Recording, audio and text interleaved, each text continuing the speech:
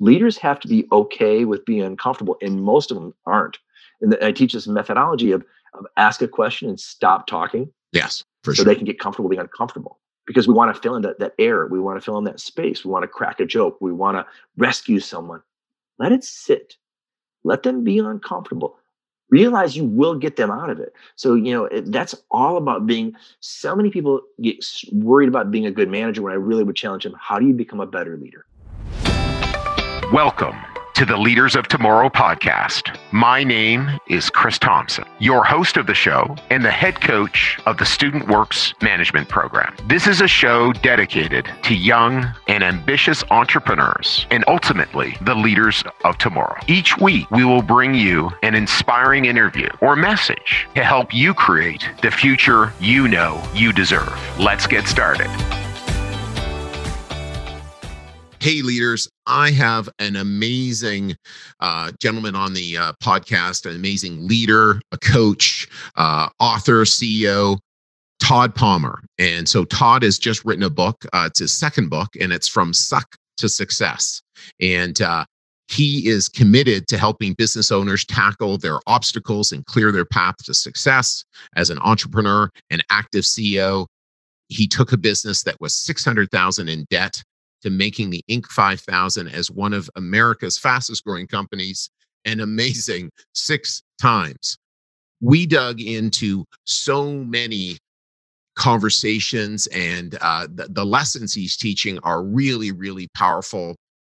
And we really dug into a lot of mindset topics and about getting ourselves right as leaders. I know you're going to love this podcast. Todd also is providing an offer to all of our listeners and all of our leaders. And you know what I'm up to is looking for other amazing leaders. At the beginning of COVID, Todd went out and spoke to all sorts of CEOs, just totally free, gave them free coaching. And so that's really what our podcast is just something free with the hope that we find amazing people. We get sent, so you could forward this podcast to somebody you know is an amazing leader and wants to be challenged in Eastern Canada, or you could send them to our website or shoot me an email at cthompson@studentworks.com. So have a fantastic day and enjoy this podcast. Cheers. So Todd, welcome to the Leaders of Tomorrow. Really excited to have you on. Chris, I'm so happy to be here. Thank you for the invitation. Well, it's fantastic. And it's a small world. I know we were talking before the podcast about a whole bunch of the people that we know and shared experiences, which is awesome. And I know you're just going to have so much to contribute to our leaders here on the show. So where I always love to start is, throw you back in university, before you got started on your career, who was Todd? What were his frustrations? What was he about at the time? Great question. I don't think anyone's ever asked it quite that way. So when I was actually at university, I ended up I did the traditional program of the 5-year program here in the United States. Right. My first 2 years of schooling was I was scholarshiped for writing, of all things. Now, the fact that I've written 2 books, I guess, shouldn't be ironic, but still sometimes to me it is. Yeah. And then I ended up at Eastern Michigan University, a fine Mac school here in the Midwest in Metro Detroit. And I did this crazy program. I was very strategic on how I ended up at Eastern Michigan. The girl I was dating at the time went to Eastern Michigan, and so did I. So for anybody listening, perfect. Yes. Yeah, despite of lack of planning, you too can hopefully ascend to a level of success you never thought quite possible. So I'm at Eastern, and I was in my senior year.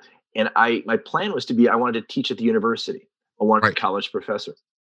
And I thought I had a leg up because I was teaching back home in Jackson at the community college because I was on a scholarship there. The department seemed to like me. The department thought I had some abilities and skills. So I'm teaching, and I'm at Eastern saying, well, I want to become a teacher's assistant. I'll get a TA. I'll work on my master's degree. I just got married in my senior year of college.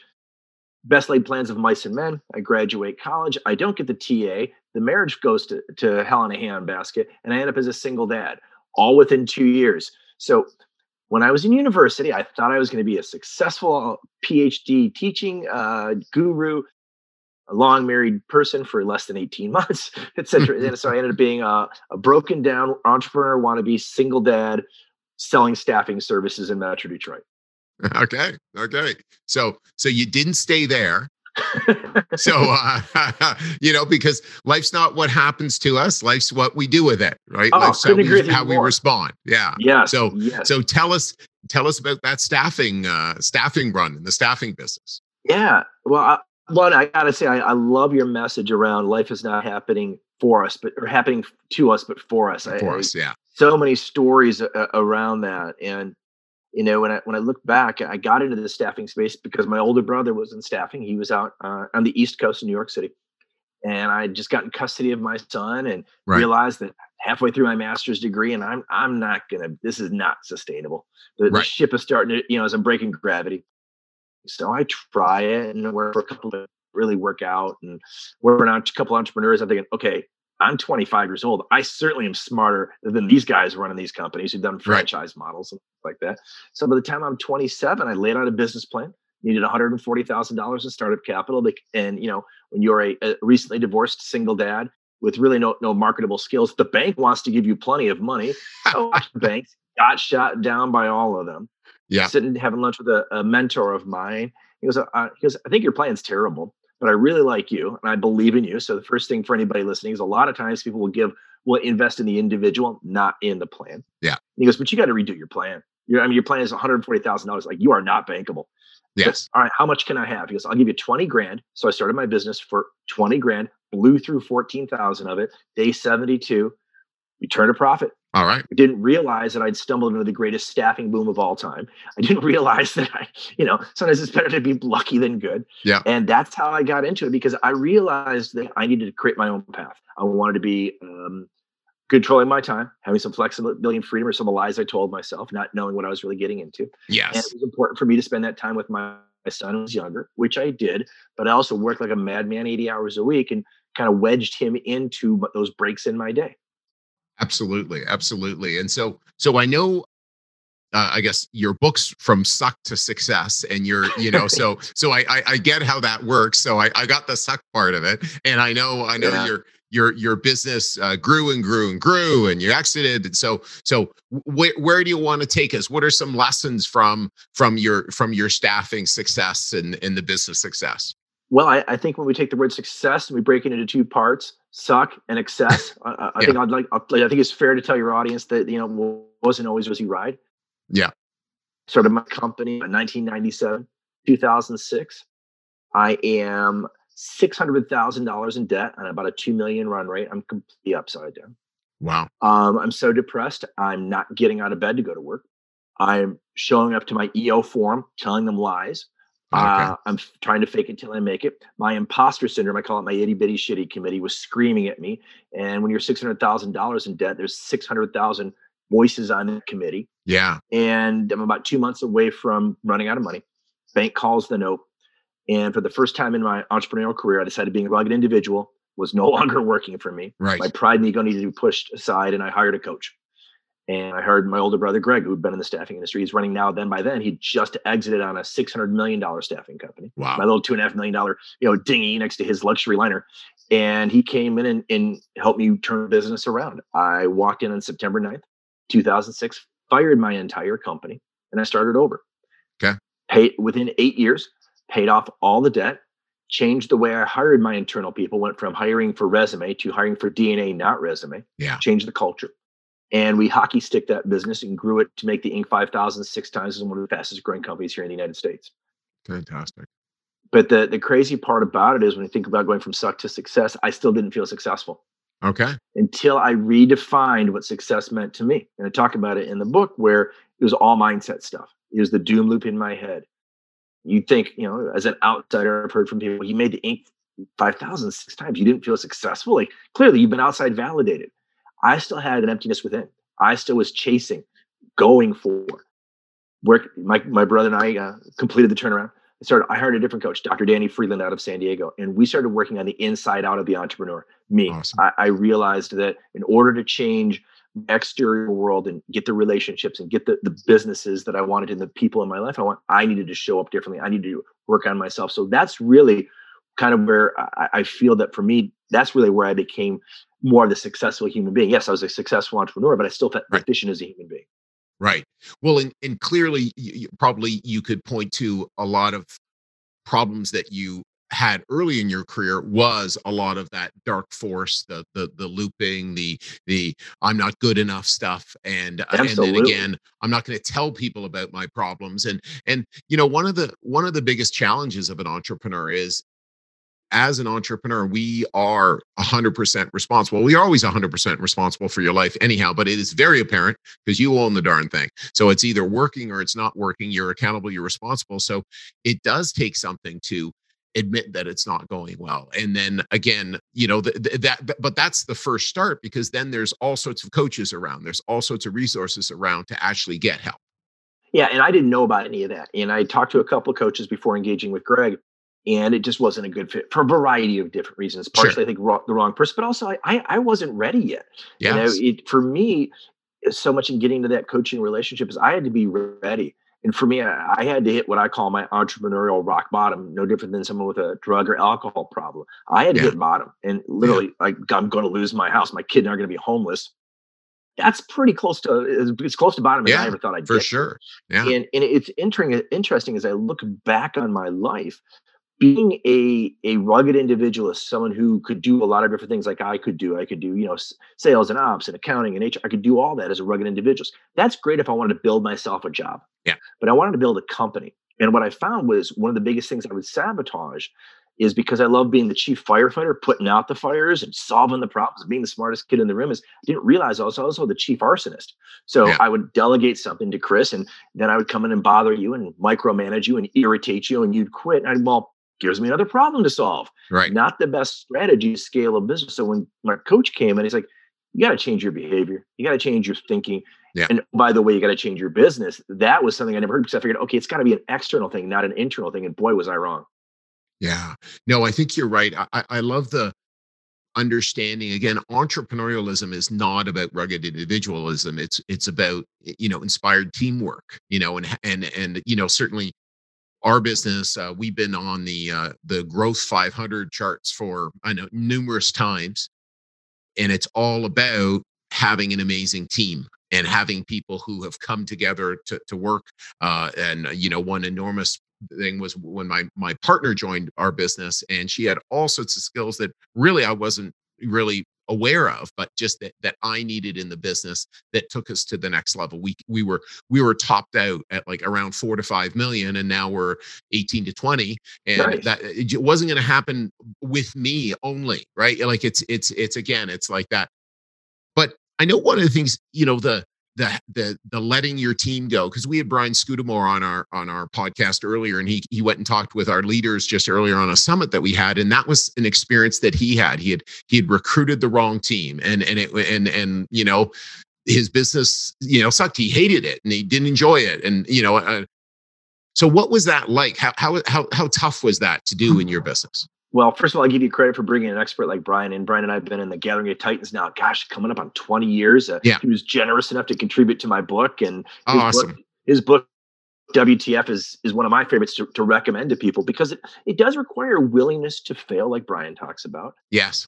And for me, I feel like I had a double problem, because I'm in the staffing space. I'm helping companies locate great talent. Yeah. And I couldn't do it for Wow. myself. It was like, the shoemaker's kids have no shoes kind of thing. and because I kept doing it the old way of looking at, the resume and the background, and I only want people with experience. Right. And that was crazy. What I figured out was I needed to change how I did. That's why I went from hiring for resume to hiring for DNA, not resume. Yeah. We came up with a model. And the first thing I recognized, Chris, was I wasn't very good at training people, believe it or not. Yeah. So I hired an expert in training. Right. Crazy how that works. And these people were actually really good, because Yes. I got the heck out of the way. The bottleneck for me and my company was me. Okay. I loved it being the CEO. I enjoyed some of the things that came with that. But I also, I'm a visionary. I'm not necessarily, and I can Yes. execute under pressure. But when it comes to the day to day, I'm sure, like Brian talks about, we kind of get bored. I know Brian brought in his team with Cameron and those guys, and they help kind of keep Brian tethered to the ground. Entrepreneurs are often the balloons that fly above the earth. We need someone to anchor us. I was no different. Yeah. So I got in a culture champion. I let her be in charge of running the teams. We created what we called the American Idol round of interviews. Anybody who came to work for us internally had to interview with 3 of their peers, and then they Fantastic. voted. And I Awesome. actually interviewed them first because, listen, if I can't stand you, you can't work in my company. Again, Yeah. but your team is going to pick you. And I didn't get a vote. But if they got to the team, then the team got to pick. And they picked some outstanding people. We took people who had strong restaurant backgrounds, strong retail backgrounds, strong medical backgrounds, and turned them into being great recruiters. Yeah. And because they didn't come in with all the baggage of, well, when I worked at this company as a recruiter or this company as a recruiter, we did it this way. Like, listen, here's our recipe. I kind of compare it to food because everybody likes to eat, right? You're going to come work for me. I own a Wendy's, and we're all going to make square hamburgers. You want to make a round hamburger? There's a lot of the places make them square. Yeah. People who don't know anybody are like, okay, I'll make you a square burger. No different than how we did our recruiting, because we pivoted the model and we became candidate centered. We took a sports agent or a Hollywood agent approach to placing blue collar and gray collar talent around the United States. So welders, machinists, people who worked with their hands, who are not used to being treated like rock stars. We're going to treat you like a rock star, and we're going to get you 20% more. We're going to get you on the shift you want, and we're going to get you weekends off. How does that sound? People, oh my gosh. Yeah, that'd be great. Wow.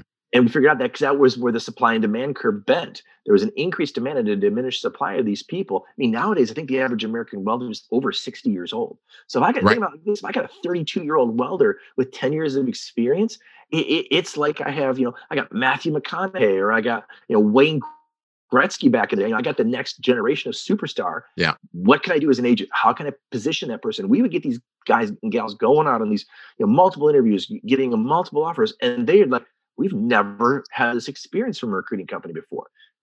So that was a big key, is inversing the model of how we delivered the service too. I just love it. And I know in our business as well, we train everyone, and everybody all of our leaders have gone through the program, so that they can train the program. And our program is, again, we created it. It's a unique process that we have. And that's just so powerful, because again, it's, you take somebody from the outside and no, we want to do it this way. It just doesn't well, I should say it can't work, but it's a real concern. So you talk about authenticity, transparency, and vulnerability. I know how's that worked in your business and in your life? Wow. So I call it ATV. And it's funny, when I really doubled down on being authentic, transparent, and vulnerable, it was right after I fired everybody in 2006. So the first person to come interview with me, her name was Becky. And she comes to this, 3,000 square foot office where there's like one light on. In my office, there's all these desks around, nobody's sitting there. And she comes walking. It's probably like 3:00 in the afternoon. So you think it'd be kind of bustling like a beehive, like a recruiting service should be. It has crickets and there's a guy in the corner. She sits down and we're talking about it. And she goes, where's everybody at? First question, like, hey, nice to meet you. Where's everybody? I said, let me tell you the truth. I am the only person who currently works here. And I told her my story. My mess became my message. Because if we want people to be vulnerable with us as leaders, this is at least my philosophy. Sure. Then we need to be vulnerable with them first. Because if we set the bar high, and I literally talk about the worst day of my life. And so as we progress for the next 20 years of the business, that's how I would start every interview with every brand new person. And it kind of became a running joke with my staff, like, okay, here comes the world's worst story again. But that created that vulnerable space. So now, like, when I'm going next week to speak to a group in EO down in Texas, and the first story I'm going to tell them is the worst day of my life. If I want that room of other experienced, talented, and successful leaders to get into the weeds of it and get into the ick of it all, then I need to lead that. No different than when I work with my teams, or no different now that I'm coaching my clients. My best sales process for getting new coaching clients is to tell the worst story of my life. I literally had a woman come up to me. I gave the speech about being $600,000 in debt. She's like, I want to hire you as a coach. Come off stage. Awesome. What did I say that impressed you? I'm only $100,000 in debt. You are much worse off than I am. I need you to help me figure this out. And I'm like, oh, okay, we can do that. So that's where, for me, vulnerability just shows up. And the great thing I found, Chris, about being vulnerable, especially when it's my story, nobody can debate it. You can't debate it. It's my story. It happened to me. Yeah. And if I own it, I get centered around it, I get through it, and I come out on the other side. The mess really does become the message to be of service to others. Yeah. Well, and also, as well as like what we talked about, this is how this happened for you, right? And that this turning point became really the success of your career, because you built a business. Now you're building a coaching and books about it, and then offering an offering about this, and the offering doesn't work without candid truth, right? It just doesn't, right? Like, people, it's like, oh, I know everything, I wanted everything. Frankly, it really lacks. I was reading the other day about, people said, someone wrote, they don't want to have an autobiography unless the autobiography has some really stinging revelations about themselves. Sure. I did this or did that, because otherwise, like, come on, give me a break. Like that's just not true. There's, so yeah. Well, it really is true. I mean, this time last year, I was booked to speak on 6 different stages in 3 different countries. The model to grow the coach to go speak on stage and to talk to EO and YPO and other entrepreneurs and in leadership groups and tell the stories and take them through the processes and teach from stage, which is fun and goes back to my days when I actually taught at university. Like, oh, this is going to be super cool. And I really loved it. Well, within 2 weeks, all of my stages were wiped out. Like, they're all done because nobody's traveling. COVID shuts everything down. For about 2 days, I was feeling a little sorry for myself. No lie. But then I realized, there's got to be a way to recognize that this is happening for me, not to me. Right. And I doubled down on my personal core value, and that's improve lives. A dozen years ago, I worked with Simon Sinek, and I came up with my 2 words for my why, and that's improve lives. And I thought, I can improve lives from anywhere. And I started volunteering like for hours. I did 42 CEO conversations in 67 days, volunteering. Right. And I talked to people in Canada, in the United States, Malaysia, Australia, Europe. And I didn't get a single client out of it. Mm-hmm. Yet my practice has grown 300% March over March. Wow. 20 to 21. Because those people who I served then told their friends. Right. And some of their friends were looking for coaches. Mm-hmm. Or I started working, 2 Canadians, I love the Canadians, a guy from Vancouver, Nigel Bennett, and a guy from New Brunswick, Andy Biding. The three of us came together and became the 3 CEOs. And we started talking about tales from the edge, because we all have really heartbreaking and sometimes very stressful stories from the edge about, oh my gosh, how we almost crashed our businesses. And we would go tell those stories to any EO group that would have us for free.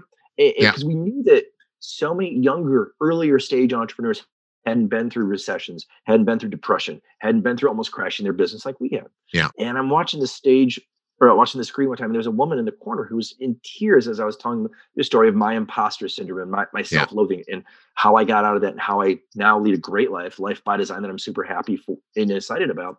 And she became a client because she goes, you showed up and she just said 2 things. One, she goes, oh my God, I didn't think a man could be that vulnerable. Love her for that. And 2, she's like, you came out of the darkness and into the light, and you had a process to teach people through active learning to not suffer anymore. I'm like, I want some of that. So those pieces, by volunteering, my practice has grown 300% in 12 months, not by design, but because I think I showed up being vulnerable, like your question.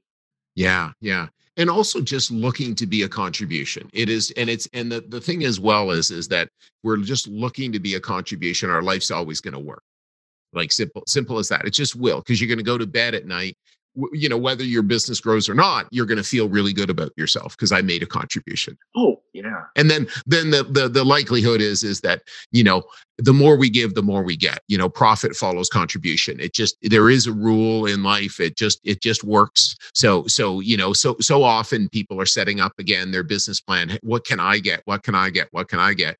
And again, like your business that you described is, wow, sounds like I would have really loved to be a client in your business, right? In working, so it's like, wow. And that's why businesses work, is because they really work for their customers. Well, and I think the CEO really has 2 jobs. Really, at the end of the day, we have 2 jobs. One, we remove bottlenecks. That's it. We remove bottlenecks. That's right. Yeah. And the other one is we make it easy for companies to work with us and for employees to work with us. And if we do those 2 jobs, which are really hard jobs, if you peel back all the layers, then we're going to do great.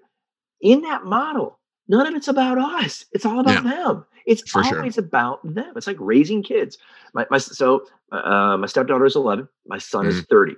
Right. And just now I'm getting the dividends from my son being 30, because now I'm getting the stories of, it's amazing how much the older he gets, how much smarter I've become. It's crazy how that works.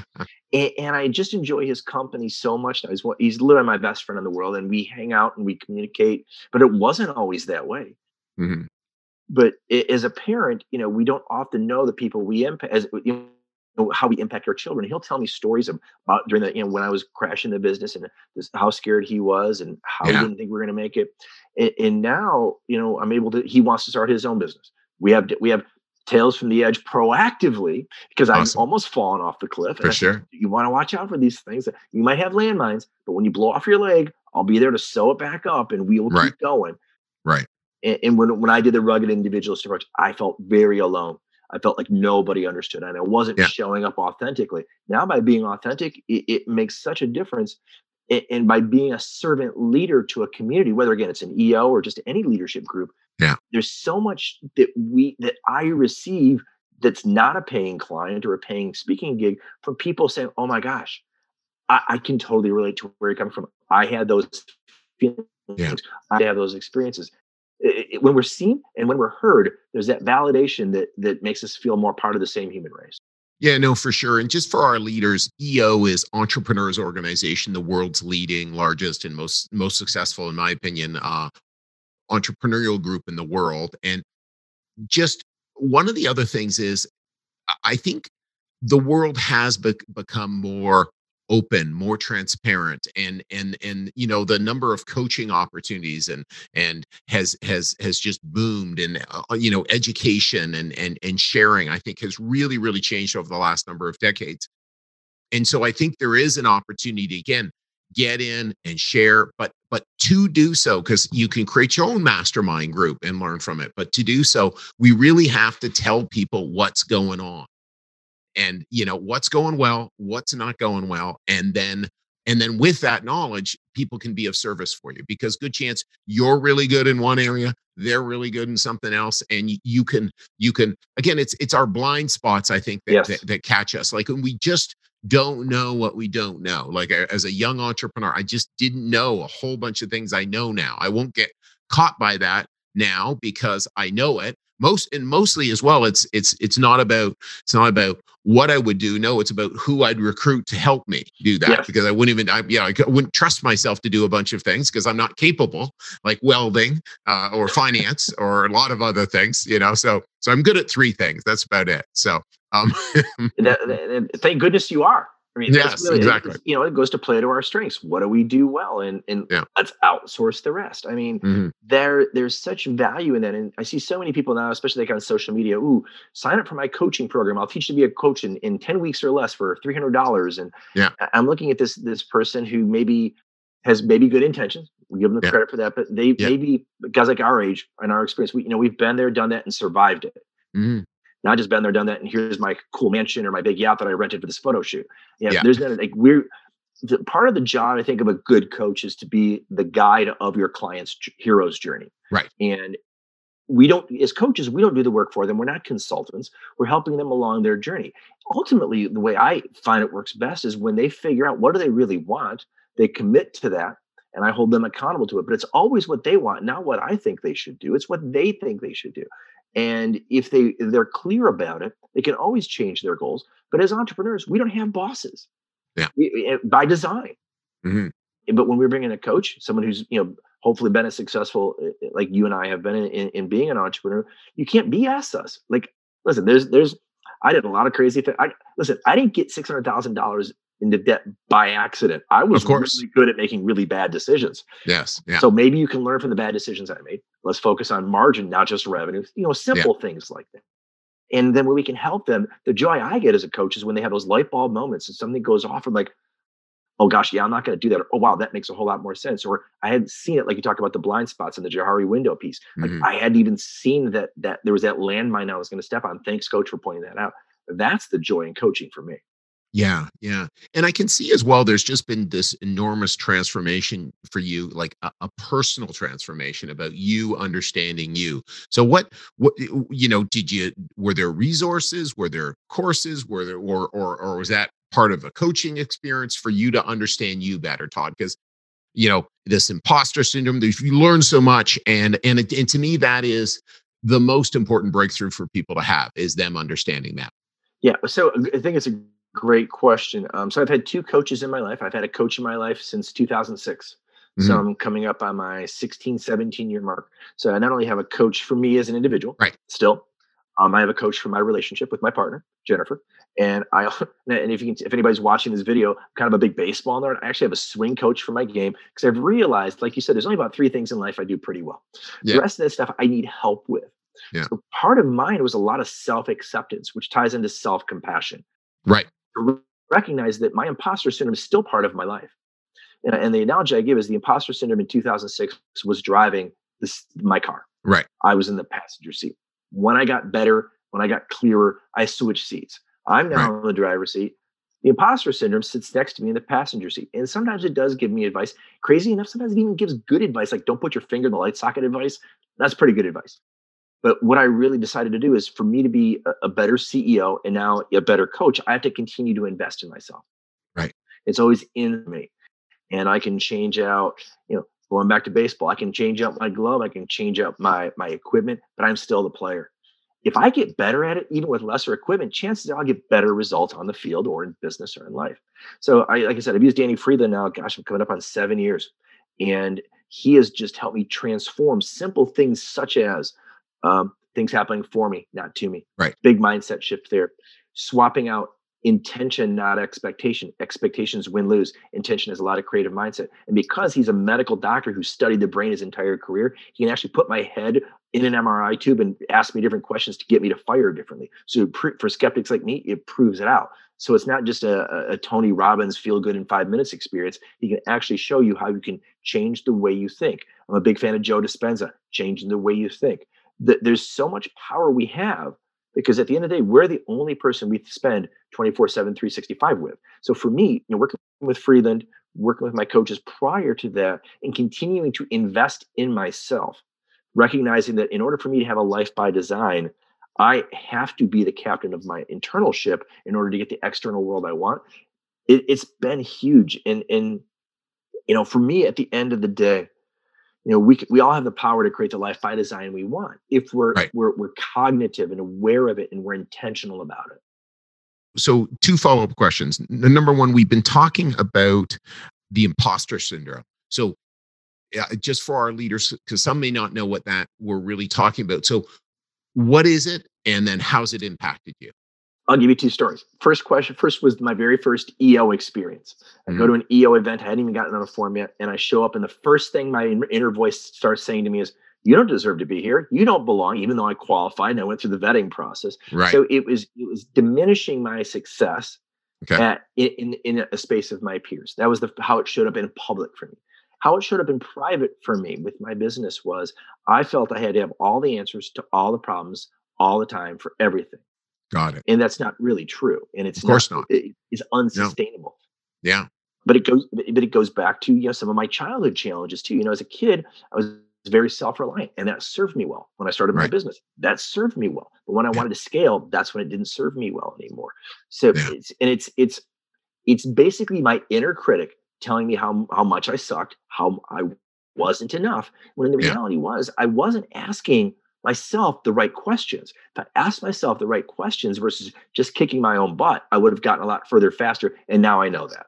Yeah. And then the other thing is taking apart intention versus expectation. So, and why that's so much more powerful to be about intentions. Yeah. So I teach a process I call the E4 process, and it all starts with our mindset. It really goes back, it sits above the active learning cycle. And in the active learning cycle, first thing is to recognize, what is our purpose? Why are we doing this? Why are we doing this business? Why are we doing this relationship? Why are we doing this? And we figure that piece out. Then we tie into what's not working. So for me, being $600,000 in debt wasn't working. Yeah, kind of self-evident. Well, I had to have an intention, not an expectation around how I was going to get out of that debt. Because if I just said I'm going to get out of debt by selling more, which a lot of people will say, or increasing prices to get more margin, that's a way to do it. But what if both of those didn't work? I've shot both bullets in my gun. Well, I took an intentional approach, and I had an intention of someday, somehow, I'm going to get out of debt. And I tacked it into the Stockdale Paradox from Jim Collins, Good to Great. First thing my coach had me read was, read this book and don't talk to me until you're done. Right. Okay. And when in the Stockdale Paradox, I confronted my brutal reality. I'm $600K in debt, and I have to have an unwavering faith that I will get out of this, and this could be the defining moment of my career. And I just kept repeating that over and over and over again. So going back to what wasn't working for me, being $600K in debt, Being intentional, not expectational, was I open up the creative part of my brain, start working with Friedland. I tell him that story. He's like, oh my gosh, absolutely. You move from fight or flight into the creative part of you literally showed me on a diagram of my brain where I went from being in fight or flight in my reptile brain to being in my creative part of my brain. Right. Then I created a strategy around that intention. And then I did massive iteration around it and tried a bunch of different things. And because I got rid of all the naysayers, I brought all these young people who didn't know any better, all these rookies, and they're good people. Like I said, yeah, you know what? We're gonna have a fail forward award every week. And who has the most failures and gets the most no's is actually the winner. Yeah. They're like, okay. And that's where we learned. And I had ultimately the biggest change I had to make was that when a mistake happened and when a failure happened, it wasn't forever. Failure wasn't forever. And it was a learning opportunity, not a criticism, and not a mistake. Is how I was looking at the win lose. Now, when I saw failure as part of the intentional process, that's where that's why I got, I think, 5,000 6 times, because we approached it from a very different perspective. We got out of debt because we saw multiple ways to get more dollars in the door, increase our margins. We actually build out more margin on less revenue, and that's how we got out of debt. Right. For sure. No. And there's a whole bunch of those things, but when we're about expectation, there's a real limit in our thinking. Intention is, there's an openness, there's a creativity, there's a vibrance, and there's a lot more freedom, and you're really living into your future, right? Like in seeing that future as positive and successful, but you're not living into it. Like, if you try to do that in the block down way that you were living in the imposter syndrome, it wouldn't have worked. Right. Because again, you wouldn't have been telling your truth. You would have had a hard time just staying there too. It doesn't work. Yeah, because I think what it would have done is it would have fed deeper into my imposter syndrome. Like, okay, you tried that, you idiot, it didn't work. Well, don't you? Yeah. And it just would have spiraled and spiraled and spiraled versus, okay, we tried that, it didn't work. Yeah. What did we learn from it? Let's ask. So part of what I've really learned is it requires massive curiosity about something. You can take a look at just about anything, I believe, something that doesn't work. Yeah. You can pick apart what did work within maybe the construct of what didn't work. And we just kept, when we would do that, like, okay, well, what didn't work? Well, what didn't work, first thing of all, was we were in the beginning of a recession. We just didn't know it yet. Staffing companies are the very first leading indicators economically of a recession on the horizon. I didn't know that. One of my good friends has been in the staffing business forever in my forum, and he's our indicator. What's happening, and he tells us, and we know it, and we've been with him for 26 years. So yeah. Wow. Yeah, so I didn't know that. I'm like, okay. Yeah. So I'm talking to my coaches. Well, we're a leading indicator, so this doesn't surprise me. Okay, so I don't suck. Okay, good. And I don't want anybody listening to think like I was able to turn all this around in my head overnight. It took years to change my stinking thinking, but it did. So now everything I run into, there's an opportunity within the tragedy. Tell you a quick story.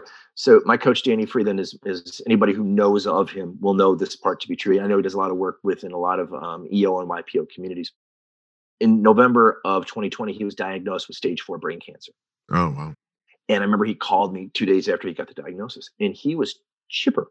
Like I was devastated. I mean, he's one of my tribe. He's one of my foxhole friends. Like I used to kid him, like you're never going to fire me because I'm not going to let you. Like I may be a pain in the butt, but you're not going to ever fire me.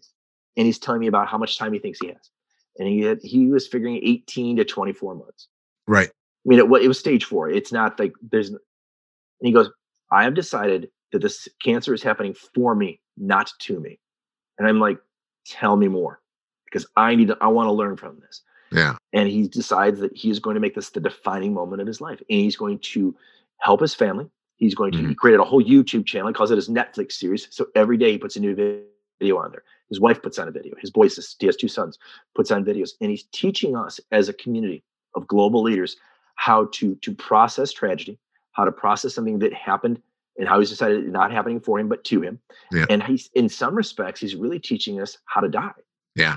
What a gift. I mean, he's just an amazing heart-centered leader. I know he does a lot of work with the conscious capitalism guys and the whole food guys. And I'm just blessed that he's happens to be my coach too. Right. Yeah. And I'm like, oh my gosh. And he's teaching all of these things because at the end of the day, and he always says this to me, he goes, you're part of my legacy.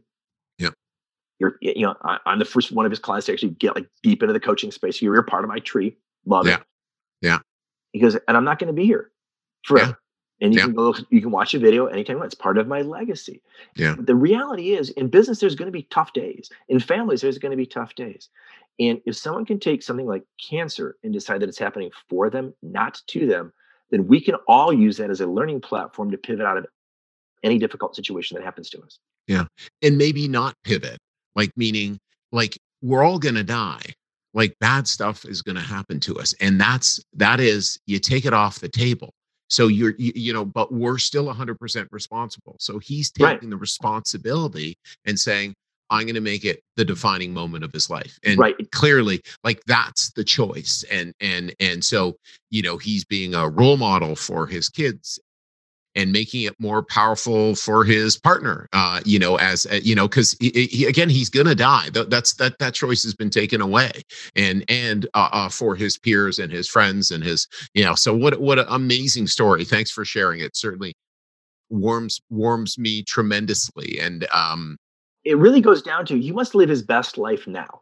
Because he's like, I can't plan a vacation for 4 years. I want to. I have to live my best life now. And what does that mean to me? I talk about it, and I open the book. The name of my practice is Extraordinary Advisors, and I reclaim the word extraordinary because I think between the word extraordinary and the word awesome, it's so overused and so like reduced in its significance. And he's so awesome. I love Dan. He goes like, I've decided I'm going to follow your lead, and I'm going to create an extraordinary life in the time I have left, which is a very singular experience.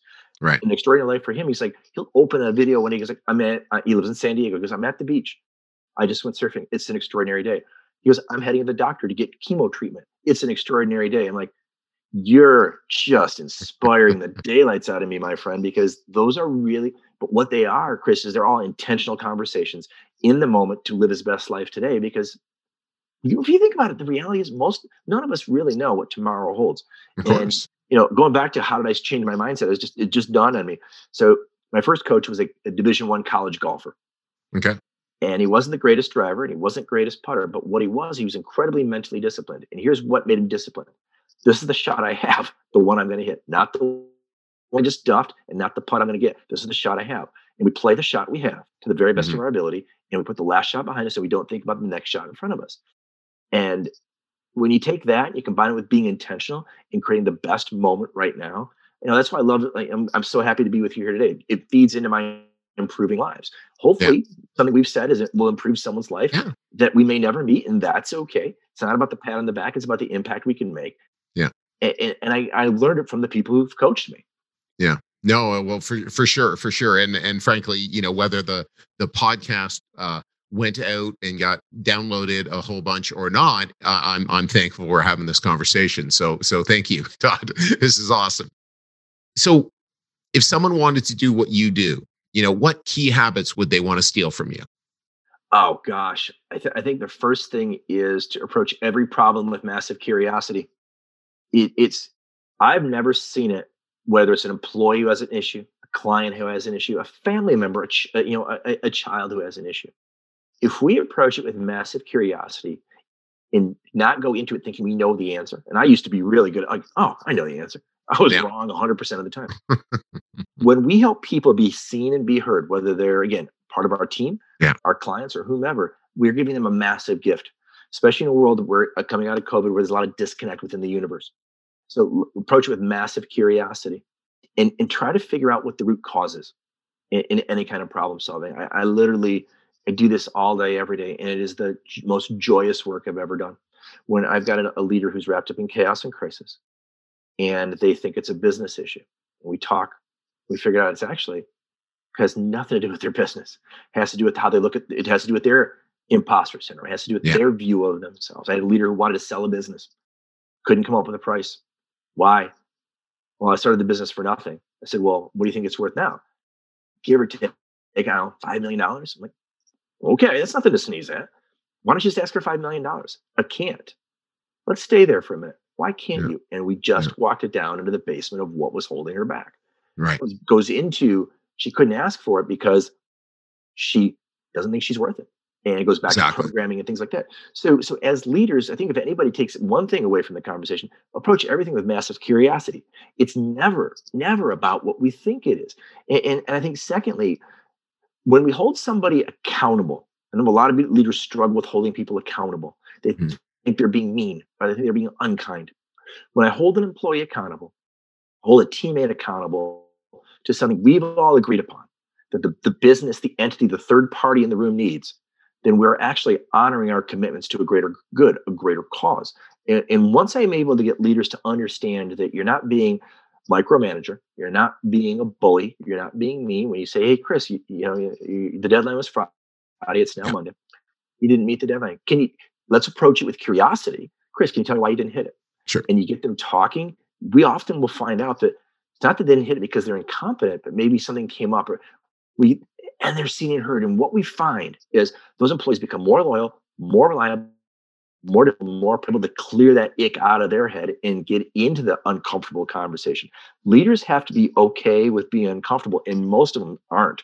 And I teach this methodology of ask a question and stop talking. Yes, so they can get comfortable being uncomfortable, because we want to fill in that air. We want to fill in that space. We want to crack a joke. We want to rescue someone. Let it sit. Let them be uncomfortable.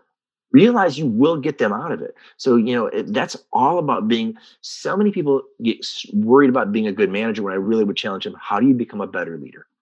Yes, I so agree. And again, we always love to ask, so where else is this showing up in your life? Just so that business problem, oh, that's happening in this relationship, and that's happening here, so that they're actually seeing that the cause of all their businesses themselves. And so that taking ownership, and then, okay, if I change this here, again, if I'm not in integrity with my relationship with my partner, for instance, right? And my children, or at home, how can I be in integrity at my office? And so it's I commented on this before, but it just stood out. It's like somebody on LinkedIn said, "Hey, I've never seen somebody who's successful not bring the shopping cart back at the shopping store." Yeah. It's just like, you just go, yeah, like those things are just obvious, just that's unacceptable behavior to somebody who's got something going on.